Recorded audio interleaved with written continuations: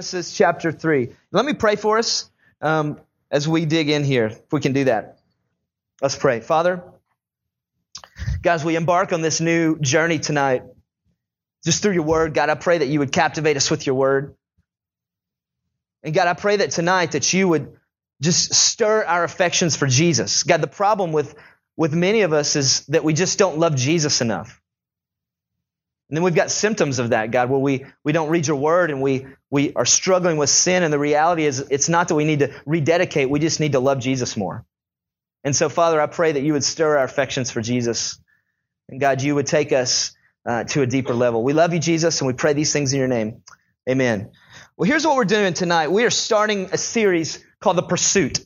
And basically, it's kind of building off of Origins. And for the next 7 weeks, you may think I'm crazy, but we're going to walk through the Old Testament in 7 weeks, okay? Victor said he did Deuteronomy in 3. I'm like, I can do the Old Testament in 7. I beat you, okay? So that's what we're going to do. We're going to go through the Old Testament in 7 weeks. Now, some of you are real detail people. Others of you are big picture people. I don't know if you found this out about me or not, but I am big picture person. And my wife can tell you, I am big picture person. And so this works well for me. But if you're a detail person, you're like, but you forgot to talk about the Levitical law and Leviticus 19:33, and I love that law. Don't freak out, okay? Because I'm not going to talk about it. We don't have time to talk about every detail, but for 7 weeks, we are going to hit the main theme. And basically it's this. For a lot of us, we've grown up in church, around church, and even those of us who haven't grown up at church at all are familiar with some of these stories about Noah and about Moses and Abraham. Father Abraham had many sons and many sons. Okay. And I'm one of them, and so are you. So let's just praise the Lord. Okay. But we have these stories that kind of float around. And for the longest time until I went to Bible school, honestly, they were these stories where I thought, man, these are great life principles. I can look at Abraham's life and get some amazing life principles. But the reality is, although I can get some amazing life principles by looking at Abraham's life and looking at Moses' life, the reality is that those stories are not there to give you 8 ways to be a better person. Those stories are not there to give you eight ways to better love God. The reality is all those stories stack upon one another and they tell one big story, and that's what we're going to see over the next 7 weeks. Is that these stories that we have all kind of heard and they float around a little bit, we kind of know what they mean, we kind of know how they work, how they all fit together. But I want us to start in Genesis chapter 3. And if you're there, join me in reading Genesis chapter 3. I'm in Genesis chapter 32. Guess I added something to the end of that one. Genesis chapter 3. And you're going to remember this, but it's right after the fall, right after God pronounces the curse on the man and the woman. And here's what it says here. Look at verse 21.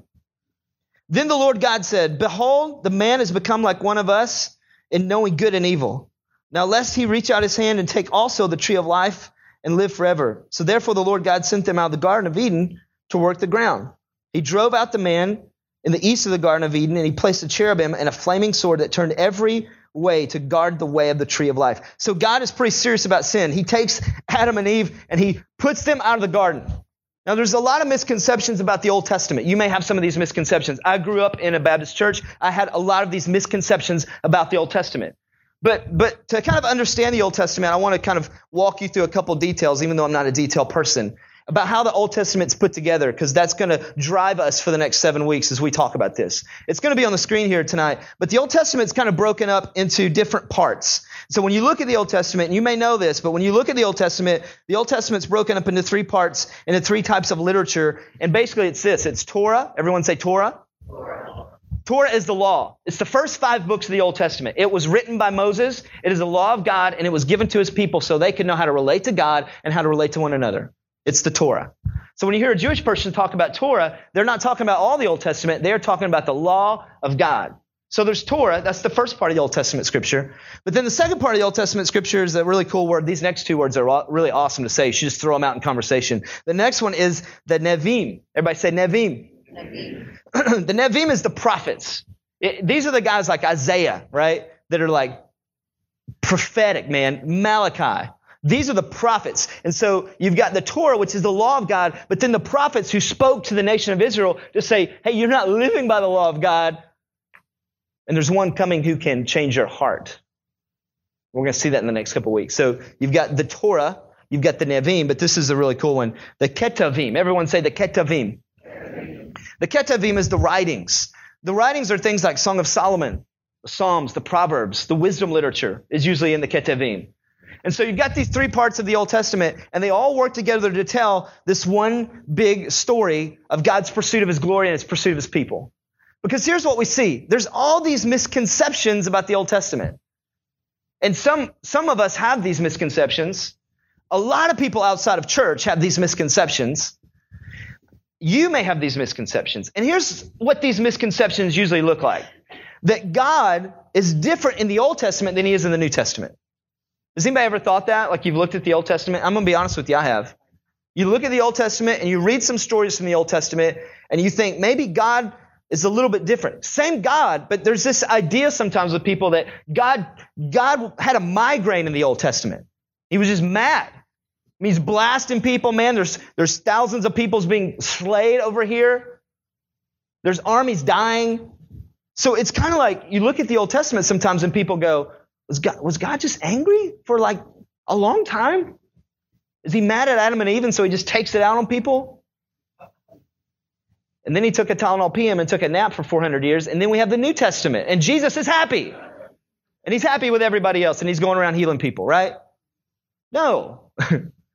God is the same yesterday, today, and forever.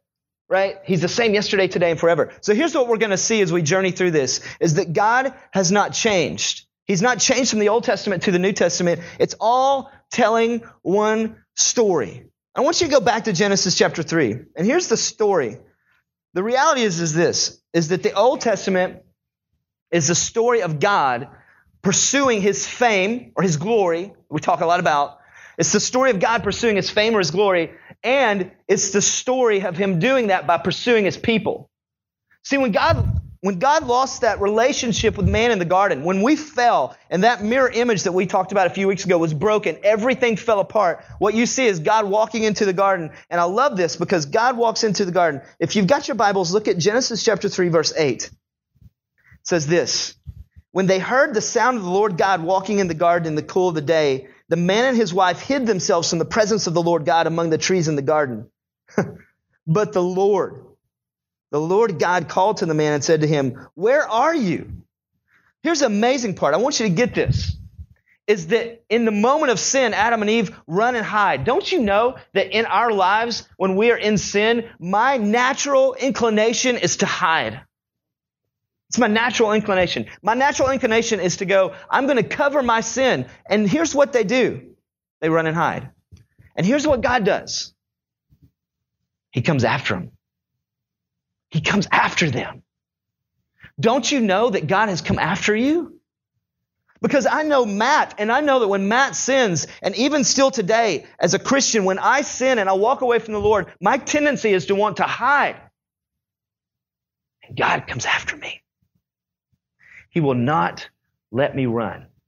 He will chase me. Because as he chases me, he is also restoring his glory. See, what was broken was the image of God in those people. And God goes after them and he says, I love you and I love my fame. So I'm going to go after you.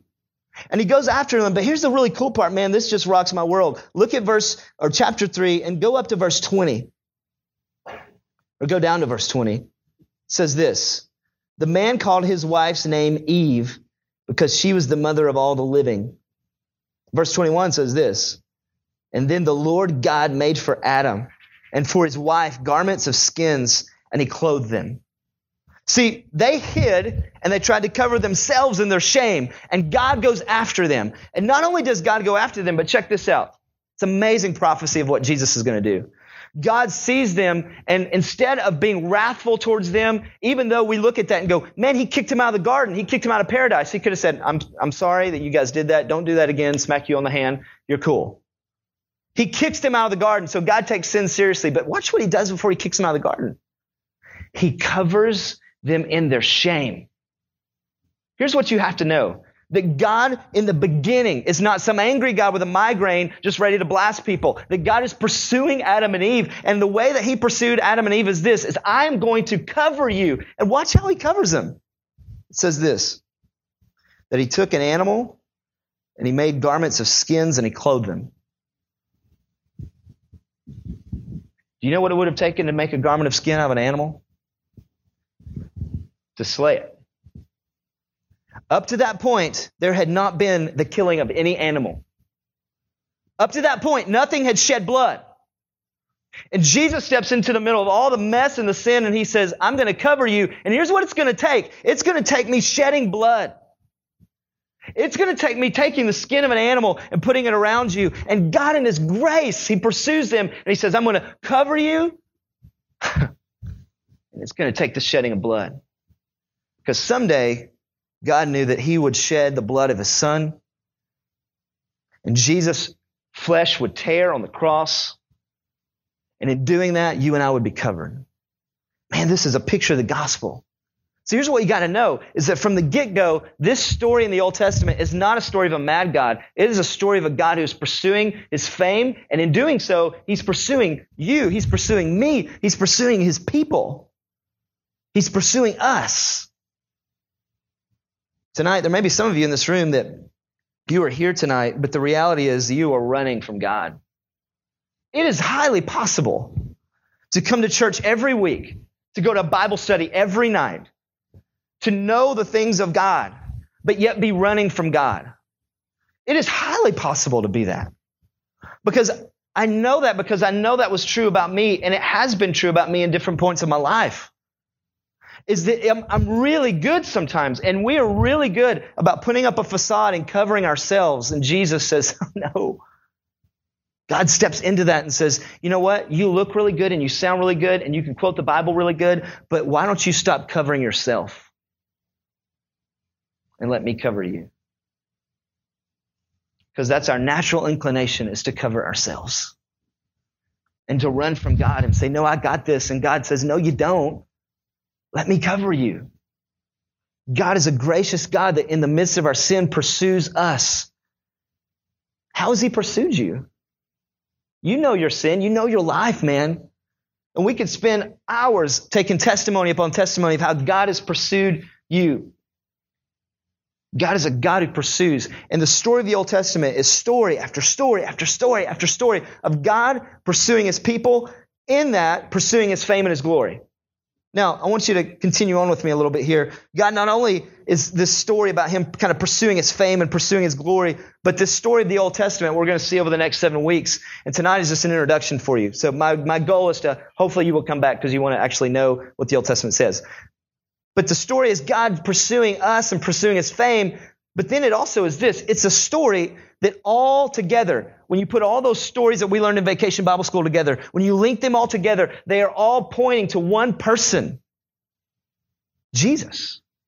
It is a story that points to, is saturated in, is surrounded by the person of Jesus Christ, the Son of God, the second person of the Trinity. How do I know that? Well, if you've got your Bibles, go to John chapter 5. We're going to fast forward a little bit here to the New Testament. And I love Jesus. I don't know if you've ever read through the Gospels. Maybe some of you are reading through the Gospels. I know one of the Carried to the Table groups is going to read through the Gospels and then just talk about them. But the Gospels are amazing because you get a picture of who Jesus is. And sometimes I love the way that Jesus interacts with the Pharisees because they thought that they knew everything. Check this out. John chapter 5. This tells us right here how we know that the Old Testament is all about Jesus. Maybe you've never thought about it like that. Look with me here in verse 31, John chapter 5. Jesus is talking. He says this. If I alone bear witness about myself, my testimony is not deemed true. There is another who bears testimony about me, and I know that the testimony that he bears about me is true. This is Jesus talking. He says, you sent to John, and he has borne witness to the truth. He's talking about John the Baptist. Not that the testimony that I received is from man, but I say these things so that you may be saved. He was a burning and a shining lamp, and you were willing to rejoice for a while in his light. But the testimony that I have is greater than that of John the Baptist. For the works that the Father has given me to accomplish, the very works that I am doing, bear witness about me that the Father has sent me. And the Father who sent me has himself borne witness about me. His voice you've never heard. Man, that is a smack in the face of the Pharisees. These guys spent their days in the temple, and he says, you have never heard from this God. Ouch. Then he says this. and you do not have his word abiding in you. Ouch. For you do not believe the one whom he has sent. Now, verse 39 is it. You search the scriptures because you think that in them you have eternal life. And it is they that bear witness about me. Yet you refuse to come to me that you may have this life. Verse 42, look at that. It says this. But I know that you do not have the love of God within you. I've come in my Father's name and you do not receive me. If another comes in his own name, you will receive him. How can you believe when you receive glory from one another and do not seek the glory that comes from the only God? Do not think that I will accuse you to the Father. There is one who accuses you, Moses, and on him you have set your hope. But if you believed in Moses, you would believe in me also, because he wrote about me. So here's what Jesus is saying. He's saying, this whole deal is about me. When you look at the Old Testament is all about Jesus. So get this picture in your mind with me for a second. Because anytime in the New Testament, when it talks about the scriptures, it's talking about the Old Testament. Because obviously at that point, the New Testament didn't exist. So any time in the scriptures it talks about the scriptures, it's talking about the Torah, the Ketuvim, the Netavim. It's talking about the Bible, the Old Testament, the Old Covenant. So Jesus is hanging out one day with these Pharisees and they begin to question who he is. And he looks at all of them. Now I want you to know this about the Pharisees if you don't know this. These guys spent their days studying the law of God. They studied the Torah. They knew the Torah better than anybody else. And he looks at them, and here's what he says. You can look back in John 5 with me. He says this, verse 39. You Pharisees search the scriptures, the Old Testament, because you think that in them you have eternal life, and they actually bear witness about me. Here's what Jesus is saying. The whole Old Testament that you guys study all the time is all about me. It all points to me. Missed it. I have a 3-year-old. Most of you know that. Her name's Ava.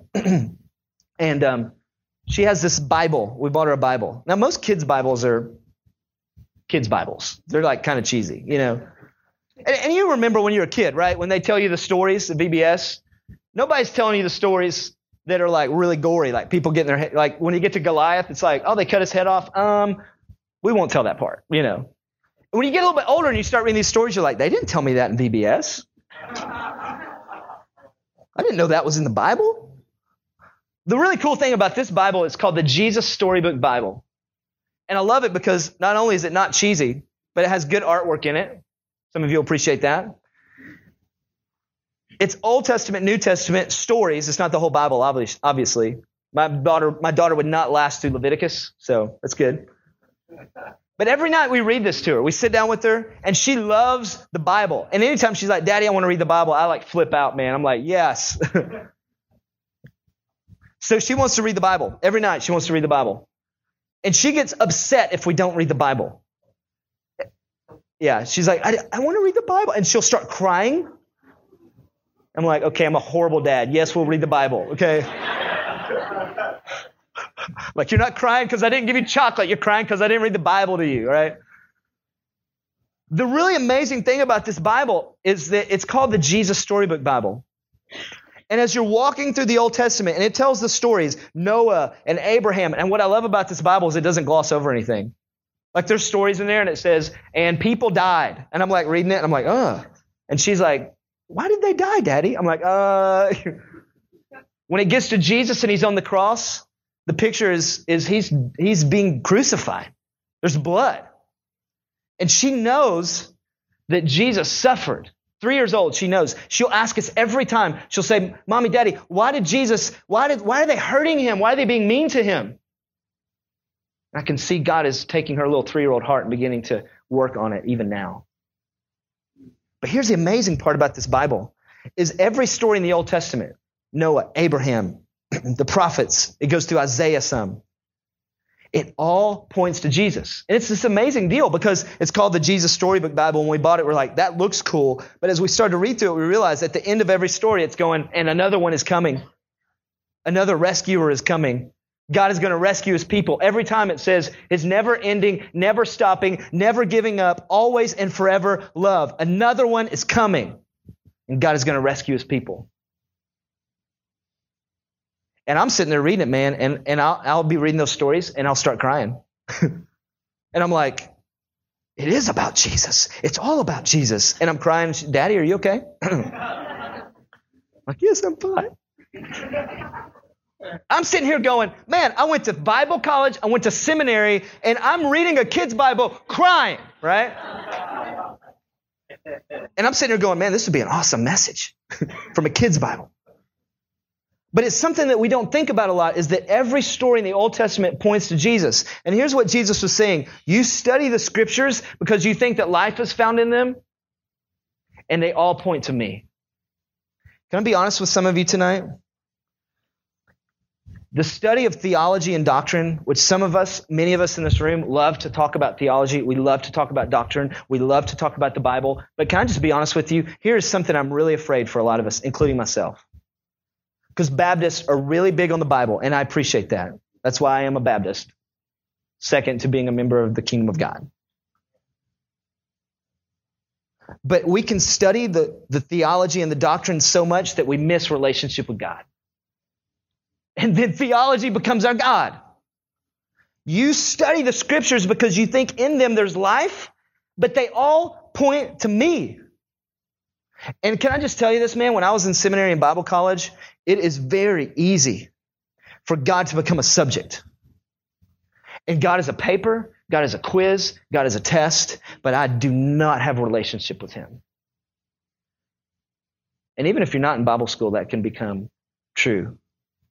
And what happens is there are guys and there are girls who love to talk about theology, and we hide behind our talk about theology. We hide behind all of our theories that we know. We haven't talked to God in weeks. Doctrine is to point you to Jesus. If you don't have a relationship with Jesus, your theology does not matter. If all you have is facts in your head and you have no relationship and it doesn't point you to Jesus, that's what he was saying that day. You study the scriptures because you think there's life in them, but they are to point you to me. They point you to me. Because the whole Old Testament confesses, points to Jesus.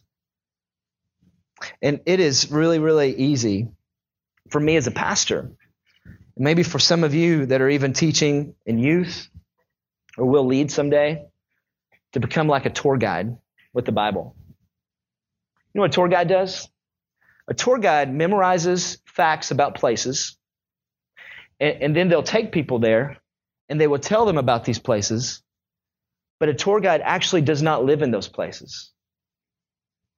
So it's possible for me and for you to study the Bible so much that I become like a tour guide. I come in here every week and I can tell you about a place, or you can tell your friends about a place that you don't live. That's what Jesus was saying. All of these scriptures point to me. And if you miss me in the study of the scripture, you've missed the point. The Old Testament, Noah, Abraham, the covenants, the prophets, Isaiah, all of it points to Christ.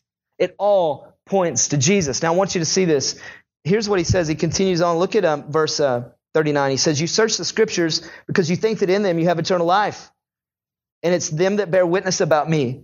Yet you refuse to come to me. Now, you may have to ask the question. You're like, okay, then how do things that are inanimate and don't talk bear witness? Because when we think about the word witness, we talk about witnessing a lot. A witness is a person. So to witness is to talk about something. So words on a page don't witness. So you may ask the question, well, what does it mean when he says the scriptures witness to me? Because a witness is typically a person, or they speak for something. And the scriptures do speak. But here's what I think that Jesus is saying here. Is that he's saying that God, who inspired the scriptures, is witnessing. He's talking about the fact that all of this is about me. And to be a witness, you have to see something, right? It says in Acts that they could not shut up or stop talking about what they had seen and heard. They were witnesses. So to be a witness means I have to see it and experience it. So who in the world would have seen and experienced Jesus from the beginning before he existed? God, the Father. And here's what he's saying in John 5. He's saying the scriptures point to me and they witness about me. And if you believe Moses, you'd trust me. You'd come to me. Yet it says in John 1, it says that he came to his own, but his own did not receive him. It is possible for us to miss Jesus in the scriptures, especially in the Old Testament. So what does that mean for us tonight? Well, here's what it means. It means that God is pursuing us, and he's pursuing us through his word.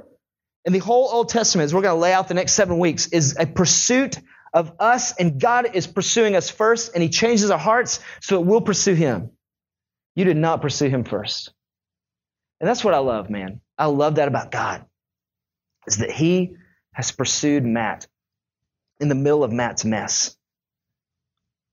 Here's what Jesus was saying to the Pharisees that day. He was saying, you guys have missed the point. It's all been a pursuit of your heart. You've all been stuck in these words, but they don't give life. I give life. And I wonder tonight how many of us are there. God has been pursuing us, and this has become facts to us. This has become paper in a book, in a nice little leather book, and we have cool ones. And we walk around and we go, hey, what translation do you have? I have ESV. You got NIV? You got NASB? We have all these things. And we talk about the Bible and we get around the Bible, but we never get with the one who the Bible is all about. The whole Old Testament points to Jesus, and it culminates in Jesus, as we're going to see over the next few weeks. Here's my prayer for you this next few weeks. And tonight has just simply been somewhat of an introduction to what we're going to be doing, is that over the next few weeks, as we walk through the Old Testament, and we see Noah, and we see Abraham, and we see Isaiah, we see the prophets, and we see David, we see these stories, and we begin to link them to Jesus, that would cause your faith to be more grounded. Because what you see is you see all of these things pointing you to Jesus, and it would stir your affections for Jesus. Stir your affections for Jesus. Because I think for some of us, even though we have the scriptures readily available to us, like they don't in many countries, we have become very calloused to who Jesus is. And it's very easy in America to become very callous to who Jesus is. I like to put it like this sometimes. It's like we've been inoculated to who Christ is. Right now, they've got a swine flu inoculation, an H1N1 inoculation that's just come out. People can go and get inoculated to the swine flu.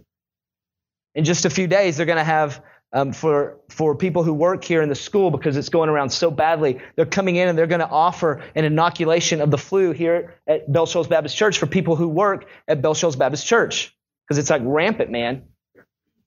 So what happens when you get an inoculation? Well, you get a little bit of the disease and it goes in your bloodstream, and you get just enough to build up antibodies, and then when the disease comes, it ceases to affect you anymore.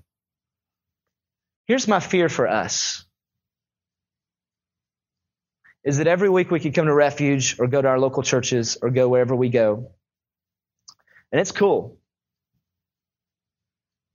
but Jesus ceases to affect us anymore. Because we are so inoculated to Him. We study the scriptures, we miss Jesus. We check off our boxes, we go to 20 Bible studies, we miss Jesus. Because we easily can become inoculated to who Christ is. And that's what had happened to the Pharisees. They were inoculated to who Christ is. And Christ says, you study the scriptures, but they all point to me, and you have not accepted me. And if you believe Moses, you believe in me. Oh, and they did believe Moses, man. The Old Testament is a story of God's pursuit of you and pursuit of His fame. And the Old Testament all points to Christ Jesus. And the reality is that in this place tonight, some of us may not know Christ Jesus. On any given week, I don't really know who's here. But some of us may have never experienced the grace of God, the cross of Jesus. And the fact that God pursues you in a sin means this, is that He's got this amazing love for you. Romans 5:8 says this, is that God demonstrated His love for us, and that while we were still sinners, Christ Jesus died for us. That means He pursued us. And maybe tonight you need to embrace Jesus Christ. Not a religion, Jesus. Not a denomination, Jesus. Not another Bible study, Jesus. The Bible says those who call upon His name will be saved. You know what's really cool? Is that the moment that we're calling upon His name, it's because He has first pursued us. In the garden, He walks in the cool of the day, and He says, where are you? And here's what we see through the rest of the Old Testament. God continues to say, where are you? Where are you? My question to you tonight is, where are you? Have you come to Christ before? Many of us in here are believers, but are you just checking boxes, man? Going to Bible studies, going to church, you got your Bible, but you study the scriptures and you miss Jesus. You hide behind your theology and your church talk. Where are you? Tonight, God is pursuing you. He's always pursuing His glory. He's always pursuing His people. He's pursuing you. And He invites us to pursue Him. We're going to worship a little bit more. Charlie's going to come and lead us. Tonight, if you would like to talk to somebody about how to know Christ, I'd love to talk to you. Any of these guys who are up here would love to talk to you. If you came with a friend tonight, they would love to talk to you about how to know Christ. If you're here and you just need to spend some time praying or talking to someone or praying with someone, we have a prayer room just right here. If you go out of these dividers and you turn right and then you turn left, you will see a room that says Declaring Refuge. It's a prayer room where you can just go be alone with God or pray with somebody, and we'd invite you to do that. Let's stand to our feet. I'm going to pray for us. We're going to worship a little bit more.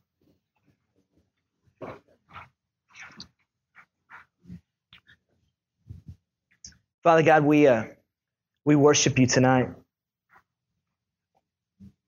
God, I'm thankful for the truth that in Genesis 3, you stepped into that garden and you provided a way for Adam and Eve to be covered.